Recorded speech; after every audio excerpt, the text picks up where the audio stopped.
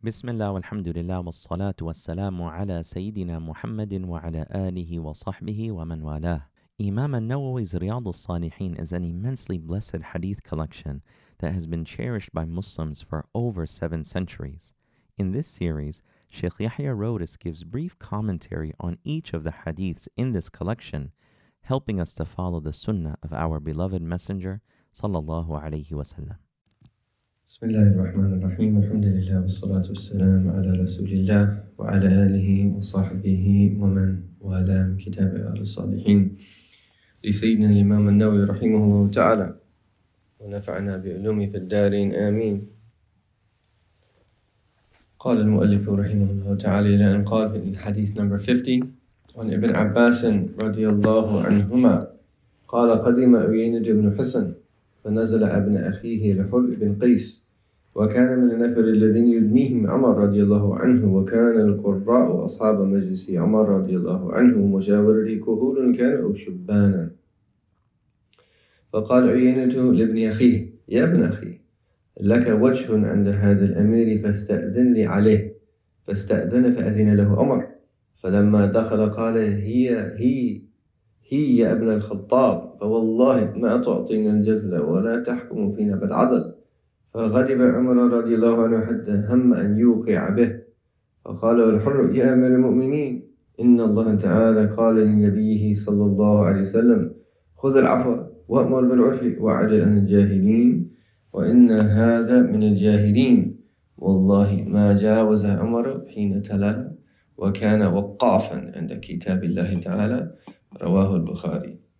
Ibn Abbas radiallahu anhuma narrates, Uyayna ibn Hisn came and stayed as a guest with his nephew Al-Hur ibn Qais, who was one of those whom Umar radiallahu anhu would keep in his close company.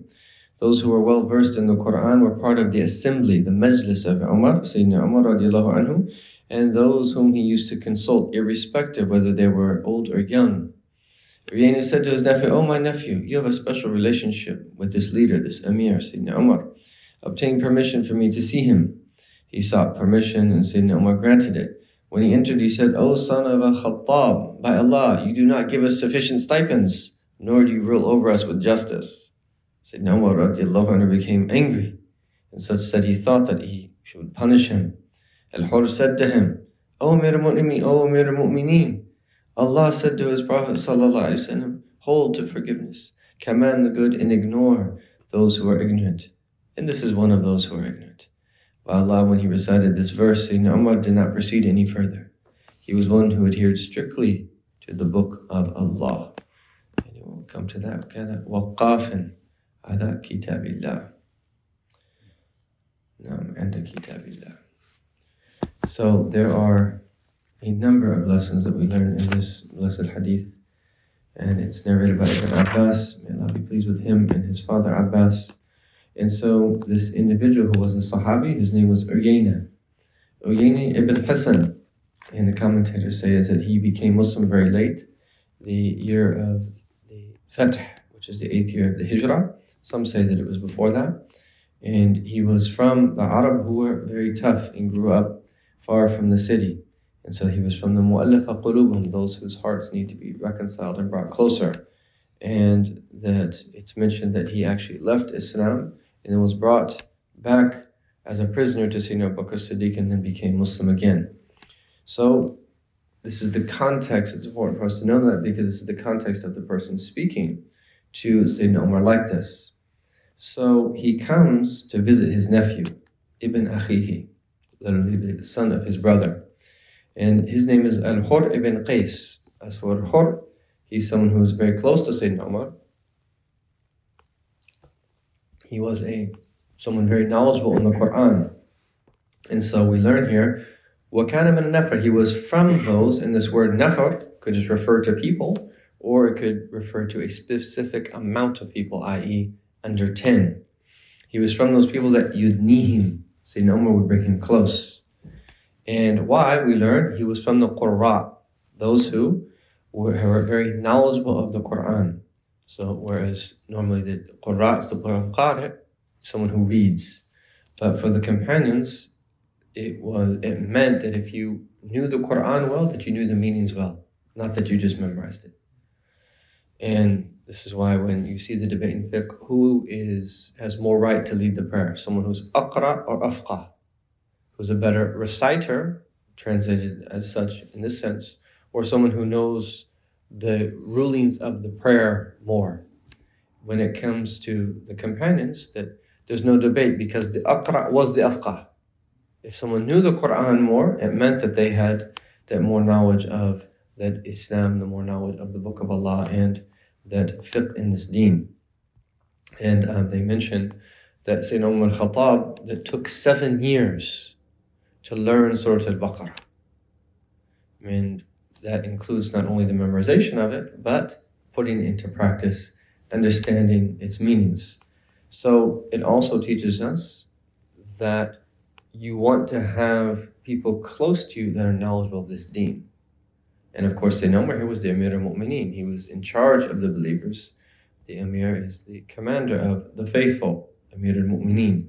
But also just in our lives, we want to have people that are close to us who have knowledge, because they can guide us, they can give us direction, and they can remind us. So that he was from the Ashab Majlisi Umar. Majlisi translates here as assembly, but those who would be in his company regularly, sit with him, that would be close to him, that he would be with a lot. And that it's very common whenever it is that you are dealing with a particular issue, that it's very important to get different perspectives from different people. But in this sense, it's not a democracy. It's not just, oh, I think this, I think that. No, someone's opinion has to be based upon knowledge. And knowledge and experience. When you combine knowledge of the sacred law, knowledge of life, along with experience, these are the best type of people to receive opinions from. And they mentioned the commentary, so that they could alert him, notify him that if he forgot something, if he wasn't aware of something. And so this is really, really important that we have advisors. And if that's the case with Sayyidina Umar al-Khattab, then what about our own selves when we are so deficient in knowledge? So this is a very important trait. But then we also learn this other benefit here. What is the description of these people? Kuhulan kana o shubanan, about age. It's not about age. So whether they were older or whether they were younger. In other words, if they had knowledge, Sayyidina Umar would bring them close. Because even if someone's only 15, Imam Shafi'i by the age of 15 was giving fatwa. Even if someone was very young, sometimes people are granted wisdom because of the knowledge that they have. And then they go into a description and a detailed discussion of what are the ages of shabab and what are the ages of kuhula. And there's difference of opinion, but generally speaking, from the onset of puberty, so when someone becomes of age and they become legally responsible, this is when they become a shab or a shabba, a young man or woman. And that extends up to age 33. And some of them say up to 35. And then so from 33 all the way until that 50, that is the Sinnad Kuhula. So that Kuhula, when you become mature and older, it's once you hit 33 all the way until 50. And then after that is what you call shuyukha, where someone is linguistically a sheikh. As the poet said, زعمتني شيخا ولست بشيخا إنما شيخ من يدب دبيبا. She claimed that I was a sheikh. She said that I said I'm not a sheikh. The sheikh is the one who limps a little bit when he walks. So 50 and above is sheikh, and then you reach a certain point where you reach the age of decrepitude. So it didn't matter the age. What was important was the knowledge that they have. So this Uyayna, who's the uncle of that Al-Hur, that he says that you have a wajh, that you have a close relationship with Sayyidina Umar. Can you basically seek his permissions for me to come see him? So he did so, and then he goes to see him. But Ya Latif, what does he say? He ibn al-Khattab, فوالله ما تعطينا الجزاء ولا تحكم فينا بالعدل. That you don't give us a lot of stipends, you don't that give us what it is that we deserve in terms of wealth and gifts and so forth, and you don't rule justly. فَغَضِبَ Umar. This is bad adab. And so Sayyidina Umar got angry until that it crossed his mind to punish this individual. But then Al-Hur, so the nephew, you can imagine the situation, Miskeen, and his uncle comes in and says this in front of Amir al-Mu'mineen.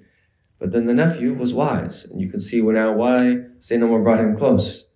As he said, Ya Amir al-Mu'mineen, that, O Commander of the Faithful, look, addressing him with respect.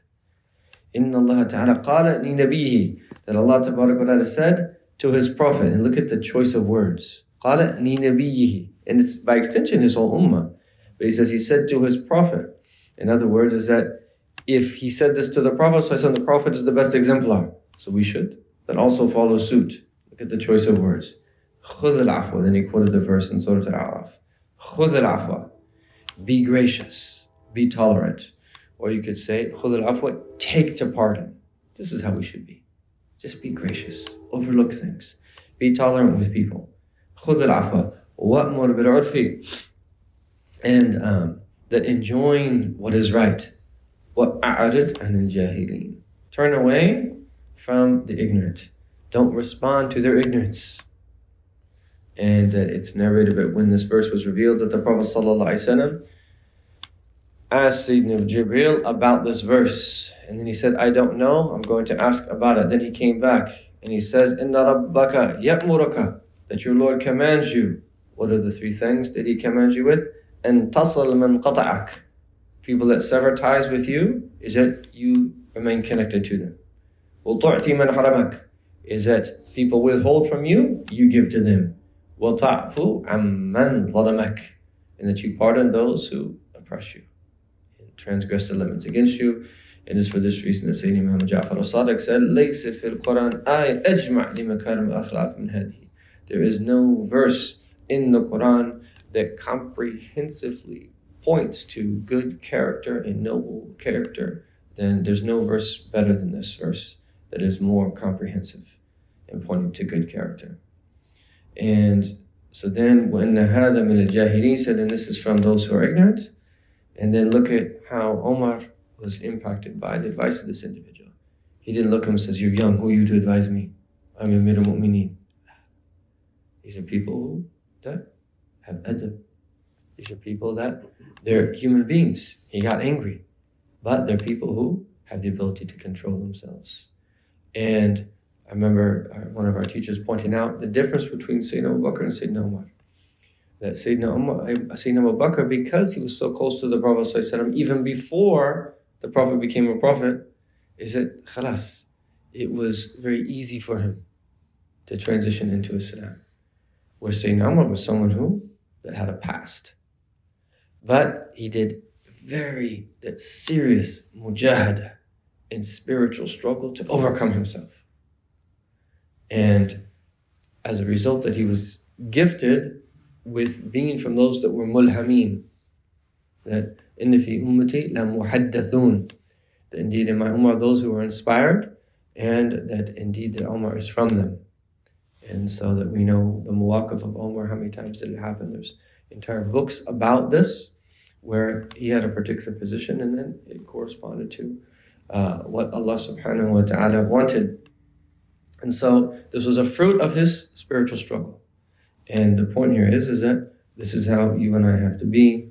And then it says, Wallahi ma jawaza Umar hina talaha. And he translates that here as that he did not proceed any further, and meaning that he didn't do anything that was beyond what the verse was that restricting him to do. In other words, that he pardoned the individual, and he that commanded to what was right and turned away from the ignorant. And then what was his description? وَكَانَ وَقَّافًا عَنْدَ كِتَابِ اللَّهِ تَعَالَى. And that's very difficult to translate in one word. وَقَفَ يَقِفُ is to stop, to halt. But here it means that he would pause, reflect deeply on the verse, and make sure that he acted in accordance with it. So كَانَ وَقَّافًا عَنْدَ كِتَابِ اللَّهِ. When he would hear a verse, he would pause, reflect deeply upon its meaning, and make sure that he put it into practice. May Allah Ta'ala give us tawfiq. bless us to benefit from these blessed hadith and bring them into our lives. Sallallahu ala Sayyidina Muhammad wa ala alihi wa sallam. Alhamdulillahi Rabbil Alameen. Thank you for listening to one of Al-Maqasid's online educational offerings. Our mission at Al-Maqasid is to cultivate holistic learning environments rooted in knowledge, devotion, and service by providing full-time, part-time, online, and community programs. For more information, please visit our website at almaqasid.org and connect with our other online content at almaqasid.org/connect.